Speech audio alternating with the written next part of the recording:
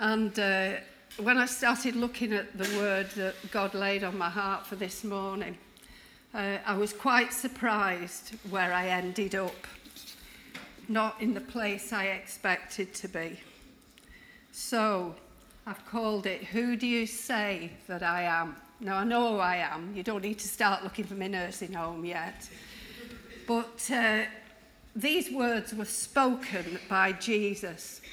And I believe that they sparked a conversation which was a very clear call to follow him.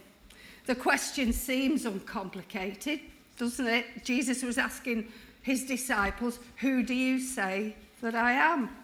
And Peter, answering for all of them, said, you are the Christ, the Son of the living God. And I expect that if I ask that question to each one of you here, I would get a very similar answer from all of you. But as I've said, this conversation challenged Jesus' disciples. It challenged them to follow him. It challenged them to keep on following him. And I believe that it challenged them to keep on following him to the finish. So I'll just read the scriptures to you. It's quite a long one. I make no apologies for that. I don't want to take anything out of context. We begin in Matthew 16, verse 13.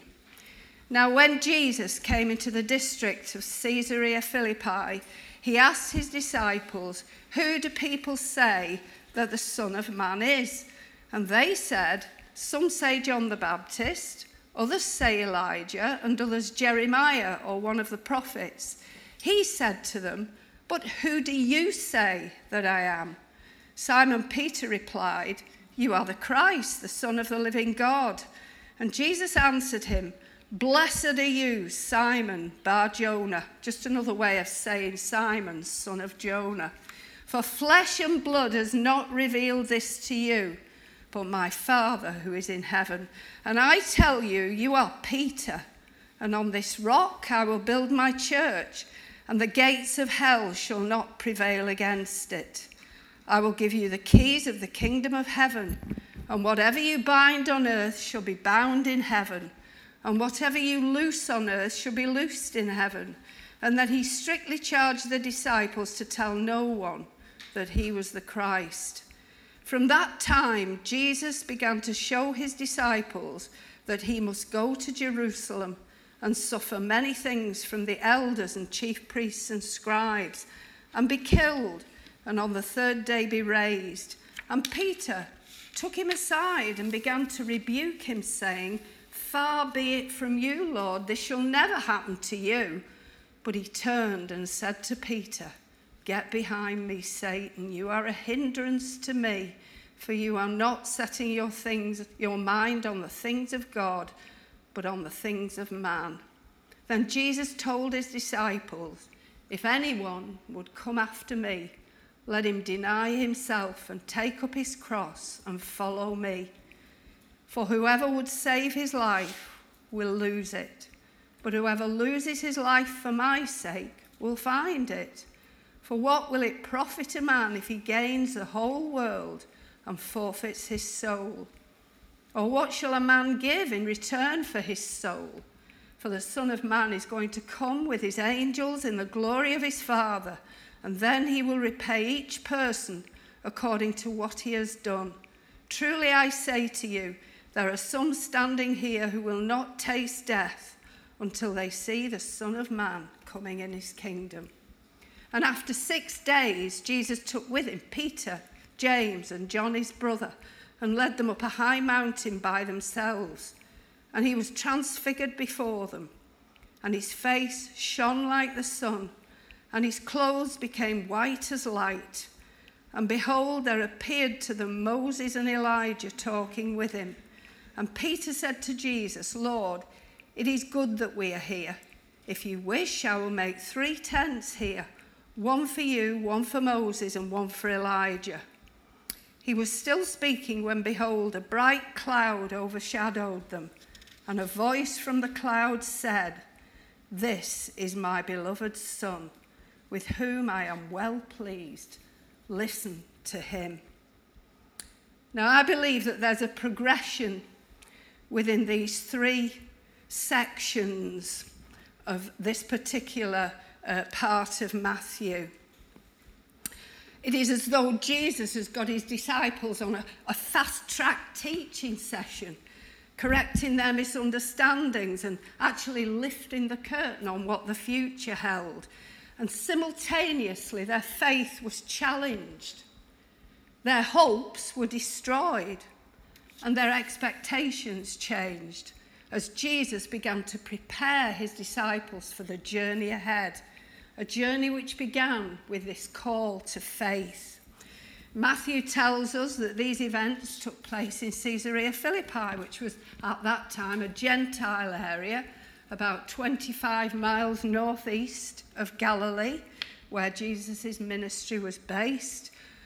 And it was in time scale a little over 6 months before the crucifixion of Jesus. So, who do you say that I am?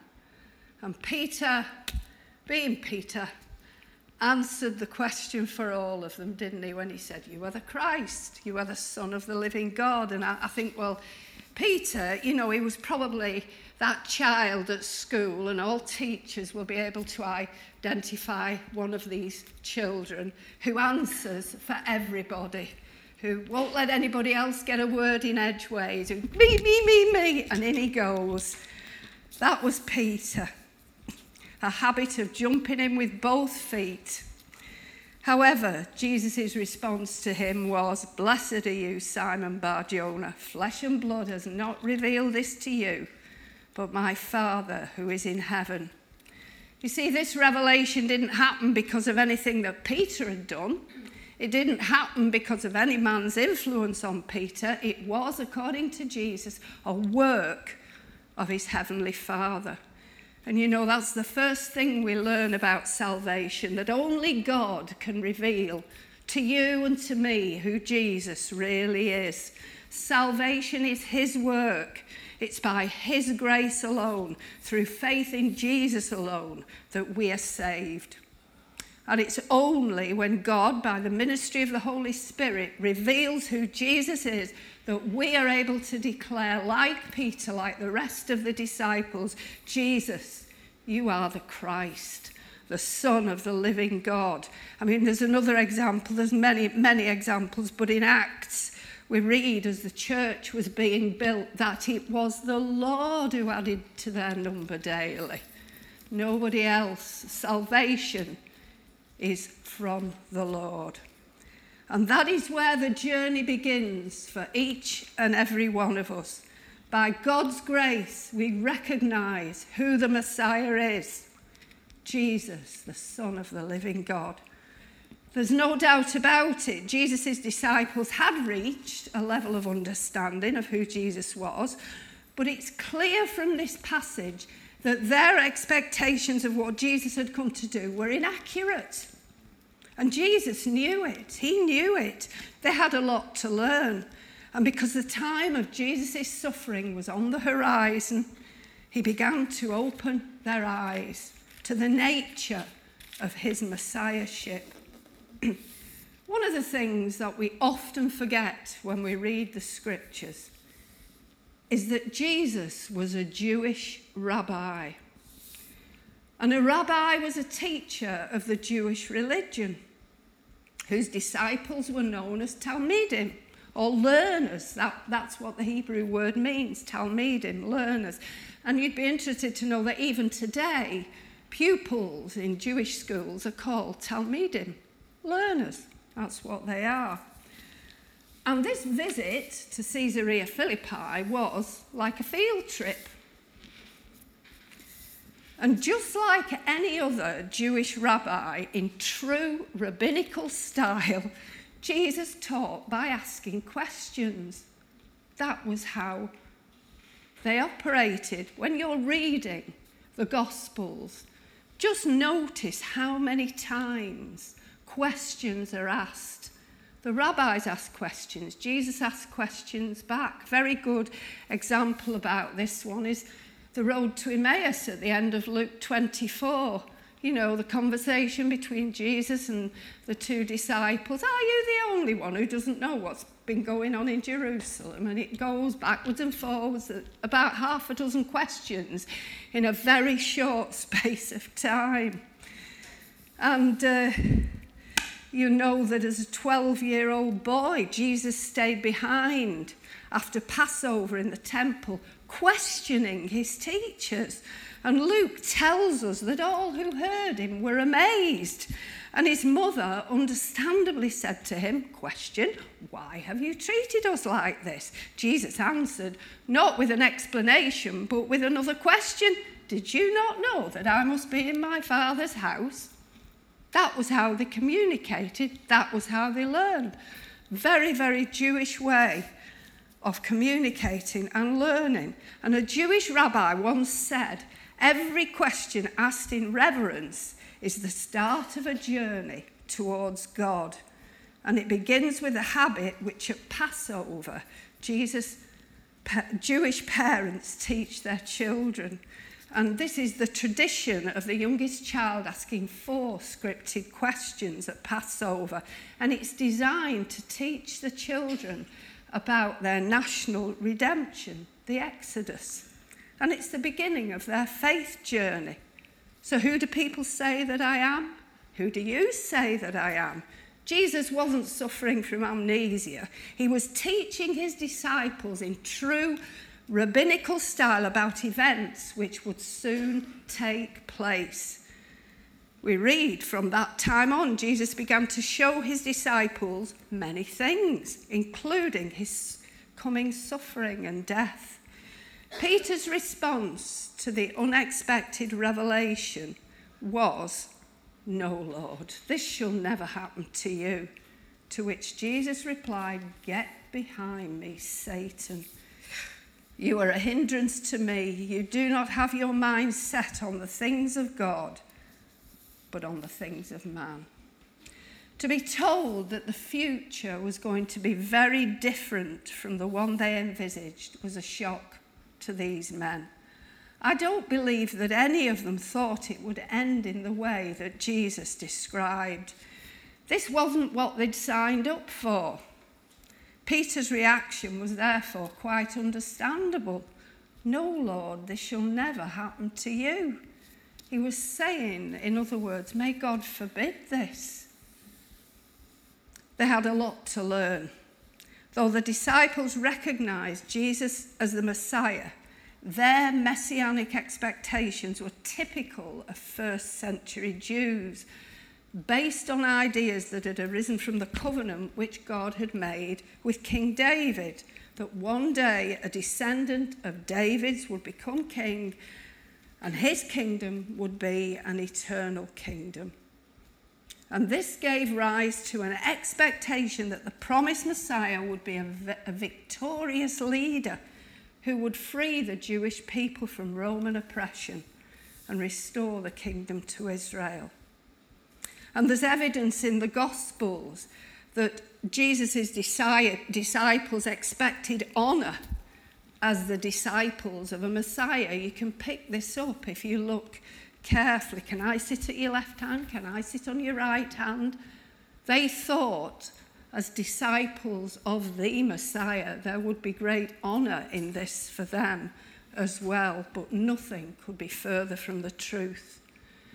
The idea of a suffering Messiah who would willingly walk towards his death was totally unthinkable for these men.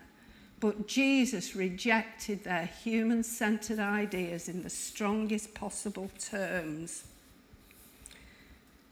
Their idea of a Messiah was just not part of God's eternal plan. And I believe that there's a lesson here for us, that we should hold theoretical opinions regarding unfulfilled prophecy very loosely, because we are all fallible. And we are just as likely to go off at a tangent as these men did. The main things, Alistair Begg says, are the plain things. And the plain things are the main things. So don't go off at a tangent with things that don't really matter. But how could these men have possibly imagined the enormity of what Jesus was going to do? How could they? In our humanity sometimes we try to make sense of things, don't we, that we can't understand. But the truth is that God's ways are beyond our comprehension. We just cannot understand them. For the disciples to speak of suffering and death was to speak of defeat. It spoke of the end of all their hopes and dreams. How could they have possibly imagined that Jesus' death would not be the end? But Jesus was calling his disciples to follow him through circumstances that they could not comprehend. There would be victory. There would be victory not over the Romans, but over sin and death. And God's redeemed people would inherit an eternal kingdom, not an earthly one. And Jesus Christ, who was a descendant of David, was destined to sit on the throne of that kingdom eternally. It will be some time before they realise that God's plans are far greater, far better, far more effective than they could have ever imagined. So who do you say that I am? If you can say that Jesus, you are the Messiah, you are the Son of the living God, then like his disciples, he has called you to follow him, even through experiences that you cannot comprehend. To keep on following him. It demands action. It isn't a passive thing. You have to do something about it. So in this, I believe, is a very clear call to follow him. Darrell Bock, one of Stephen's favourite commentators, in his commentary on Luke, says that recognition of Christ fundamentally relates to a call to discipleship. Darrell Bock's words, not mine. In other words, if we, like Peter and the other disciples, have recognised that Jesus is the Christ, the Messiah, then we are called to be his disciple, his follower. To put it simply, we're called to follow. These men, these disciples, had answered the call to follow Jesus, but they had not fully appreciated what that discipleship would demand from them.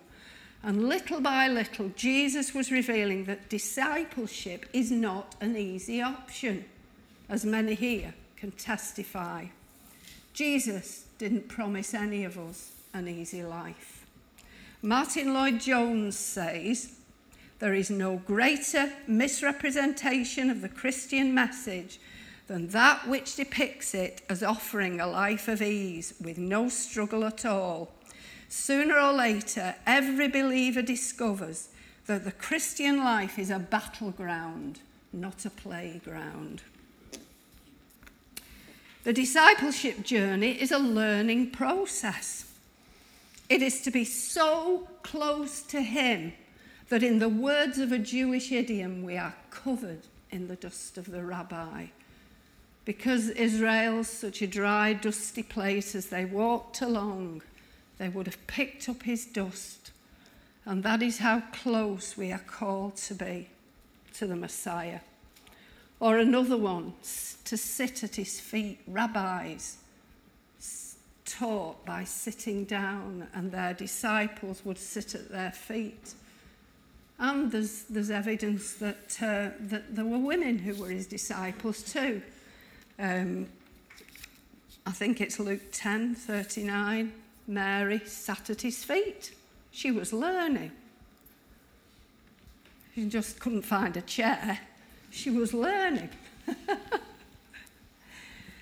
So, the other thing about being a follower, a disciple, was that you had to build a relationship by spending time together. The relationship between rabbi and disciple was very, very close indeed. It's been described as a father-son relationship. And you can pick up again when you read the scriptures. Paul calls Timothy his son in the faith. Peter calls Mark his son. They weren't literally father and son, but that was the relationship they had. And it's just as true for us in 2022 as it was in the first century. And incidentally, and you know, the normal way that things worked was the Talmidim, the disciples, would wait on the rabbi. They would serve the rabbi. They were there to see to his every need. But this wasn't Jesus' way, was it? What did he say? I came to serve, not to be served. And he washed the disciples' feet. We have a different rabbi, a very different rabbi. Jesus often used illustrations from everyday life as he taught. And many commentators believe that there was no better illustration for his teaching in this particular section of the Bible than taking them to Caesarea Philippi. In the first century, Caesarea Philippi was a Roman city situated at the foot of Mount Hermon. It was a centre of pagan worship. Baal, Pan, Zeus, you name it, they were worshipped there.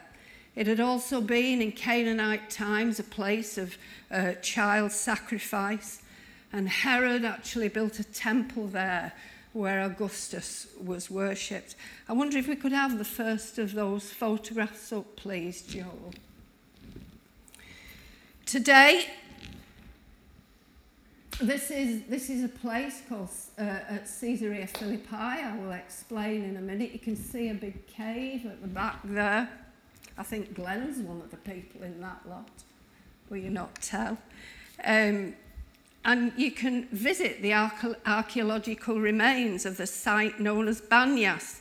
You can actually walk the ancient paths and look into that gaping mouth of a cave.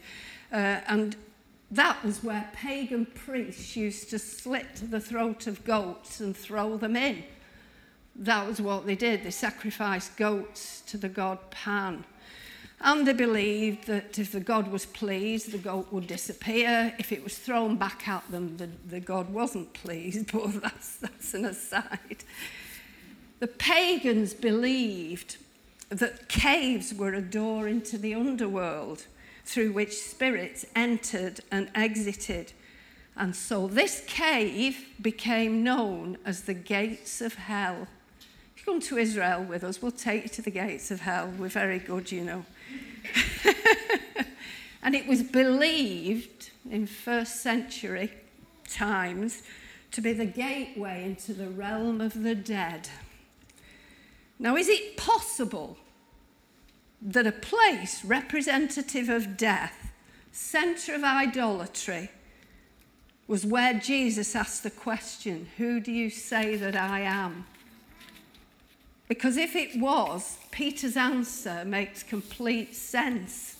You are the Christ, the Son of the living God.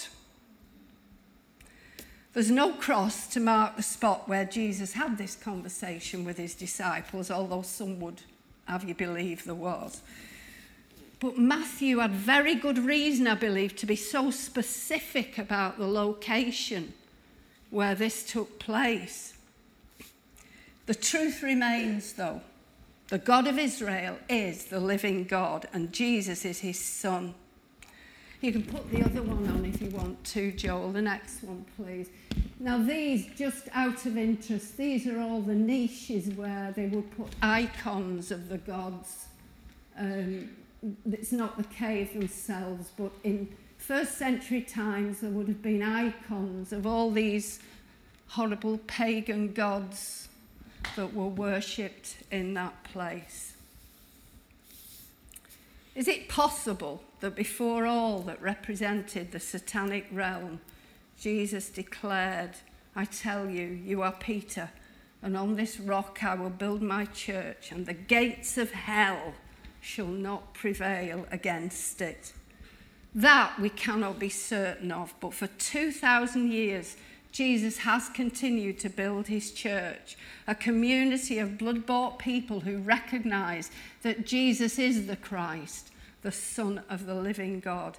And the power of death will never destroy the church because Jesus broke the curse of death through his victorious resurrection. And because he lives, we also will live with him, because he is the living Son of the living God. Was it with the backdrop of all that represented instant gratification and the belief that the worship of idols brought power and wealth that Jesus said, what will it profit a man if he gains the whole world and yet forfeits his soul? 2,000 years later, there have been great advances in scientific, medical, and technological fields, but human nature has never changed. It's never improved, and people still exchange the truth of God for a lie. They choose death instead of life, and they've replaced the worship of the living God with idolatry.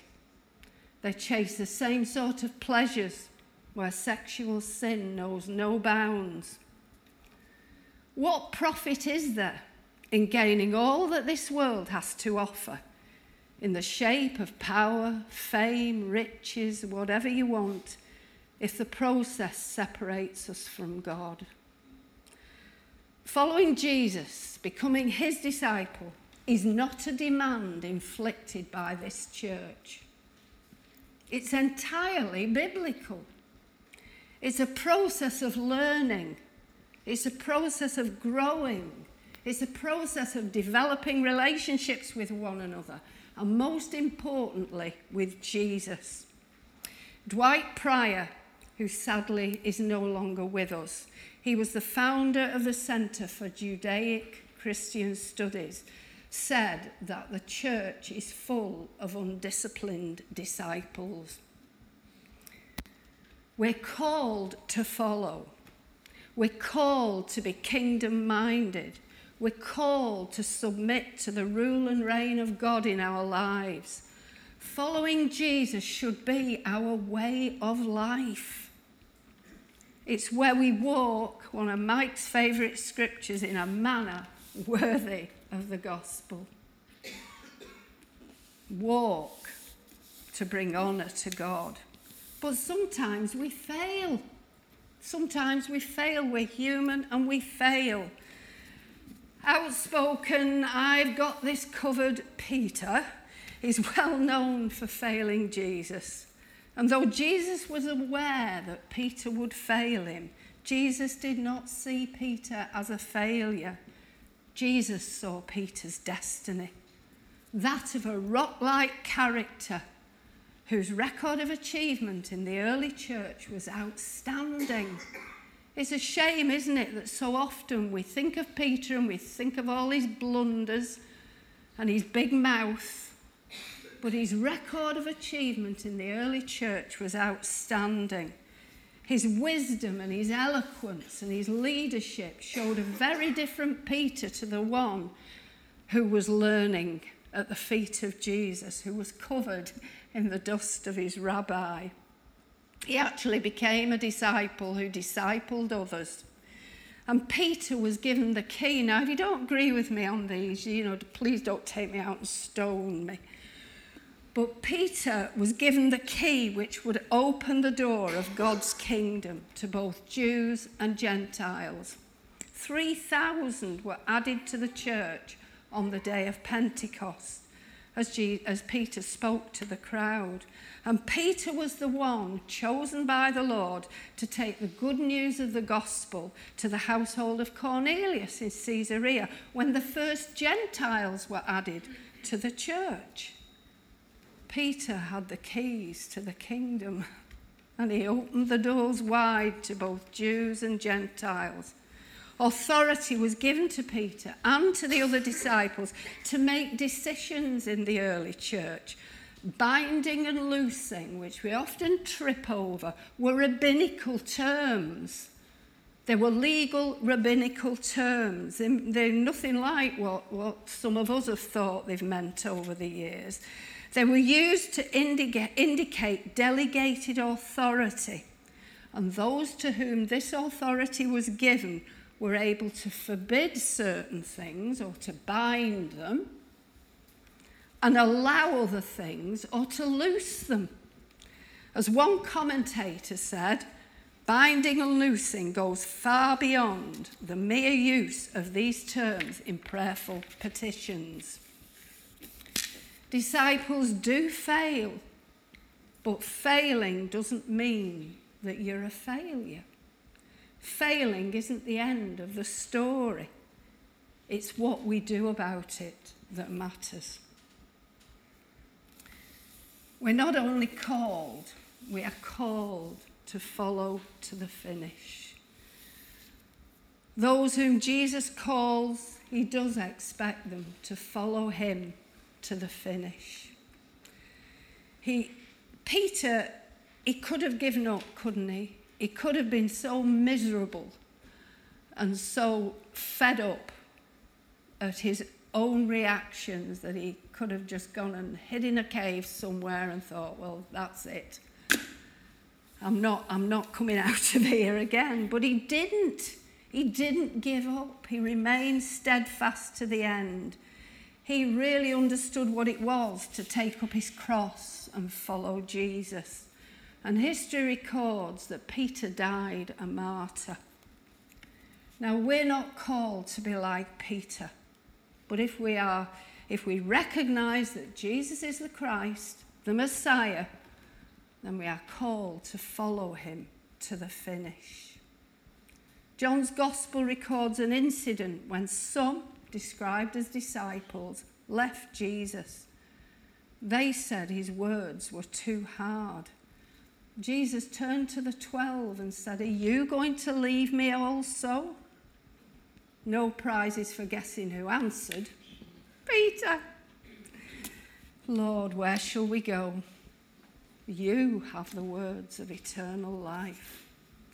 You see, a disciple doesn't run when life becomes tough. A true disciple continues to follow even when they do not understand and when others fall away, because they've learnt that there's nowhere else to go. They've learned to keep on following Jesus. And I found myself feeling quite strongly that there may be somebody here this morning who's just about up to here. Somebody who's had enough. Somebody who's really had enough. But Jesus would encourage you to keep going, to persevere, to follow him to the finish. And there are plenty of people here who are experienced enough to help if you need help. Could we have the last photo, Joel, please? Now, this is Mount Hermon, taken from Misgav Am, which is in the very northwest of Israel. Anyway, it's surrounded on three sides. My sense of direction is not brilliant. But it's surrounded on three sides by Lebanon. It goes right up into Lebanon. There's only one side of it that faces Israel. And that is the view from this place. We went to a kibbutz, the most northernmost kibbutz in Israel. We do get some nice places. But that is Mount Hermon. And it was fantastic to see it with the snow still on top of it. Now, I'm showing you that because I believe, and so do a lot of commentators, that was the place where Jesus was transfigured before his disciples, because that is in the region of Caesarea Philippi. But if you went to Israel today and you wanted to visit the Mount of the Transfiguration, you'd be driven up a very narrow, winding path which resembles a helter-skelter, right to the top of this mountain. And believe me, it's not for the faint-hearted. I hate it. And if you do actually make it to the top, you'll see these fantastic views of the Jezreel Valley or Armageddon. It's amazing, but I don't really believe that Mount Tabor, which is what that is, it is the place. I think this was the place, but it doesn't matter, because the Gospels simply say that Jesus led Peter, James and John up a high mountain. And just to add weight to my argument, Mount Hermon is 2,814 metres high, Mount Tabor 575. Okay. Not that it matters. But 6 days before the transfiguration of Jesus, he spoke these words. For the Son of Man is going to come with his angels in the glory of his Father, and then he will repay each person according to what he has done. There are some here who will not taste death until they see the Son of Man coming in his kingdom. Jesus had shocked his disciples through his revelation of the suffering that was to come and his death. Now he takes that revelation a step further. He frequently refers to himself in the Gospels as a Son of Man, does Jesus. We read it this morning. It was a powerful first century messianic title. And it's taken from a passage in Daniel 7. And now Jesus appears to tell them that one day the Son of Man will appear with his angels in glory, and that some of them would have a foretaste of that event. The Transfiguration story is filled with deep meaning. There's countless sermons been preached on it, but it was undoubtedly a foretaste of the future. It spoke of the fact that death is not the end. It spoke of the fact that a glorious future awaits those who are faithful. It spoke of the need to persevere, I believe, to keep going, to reach the finishing line. Paul puts it this way: I have fought the good fight. I have finished the race. I have kept the faith. Henceforth there is laid up for me the crown of righteousness, which the Lord, the righteous judge, will award to me on that day, and not only to me, but also to all who love his appearing. But before the dawning of that glorious day, there's a road to be travelled, a journey of discipleship, a call to follow to the finish. Paul finished his course. He wrote those words to Timothy in probably, what was his last letter? I have fought the fight. I've finished the race. Jesus would soon finish the work that he had come to do on this earth. We sometimes overlook, don't we, the fact that Jesus came as a man. And in his humanity, he had to suffer and die. He suffered and died as a man.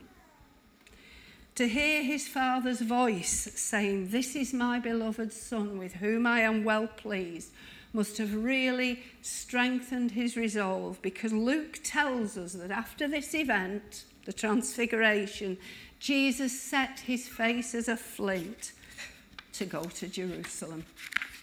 And he maintained his resolve, didn't he? To the very moment, somebody prayed it this morning, when he gave that victory cry from the cross. It is finished. The debt had been paid. He had reached his finishing line on this earth. And just as each of those disciples had to follow Jesus to their finishing line, so there is an imperative that we've got to do the same. Never give in, never give up. Joyce Meyer puts it better than I could have done. She says, when we begin to feel that the battle is just too difficult and want to give up, we must choose to resist negative thoughts and be determined to rise above our problems. We must decide that we are not going to quit. When we're bombarded with doubts and fears, we must make a stand and say, I'll never give up. God is on my side. He loves me. He's helping me, and I'm going to make it. Jesus asked, who do you say that I am? If you recognize that Jesus is the Messiah, the Son of the living God, then you are called to follow him. To follow him through the busyness of life, to follow him through the good times, to follow him through the tough times, to follow him when you don't understand life's circumstances, to follow him through the instability of the country's economic problems and the ensuing chaos and the fact that we don't know who the Prime Minister is going to be at all. We are called to follow him. There's no chaos in heaven.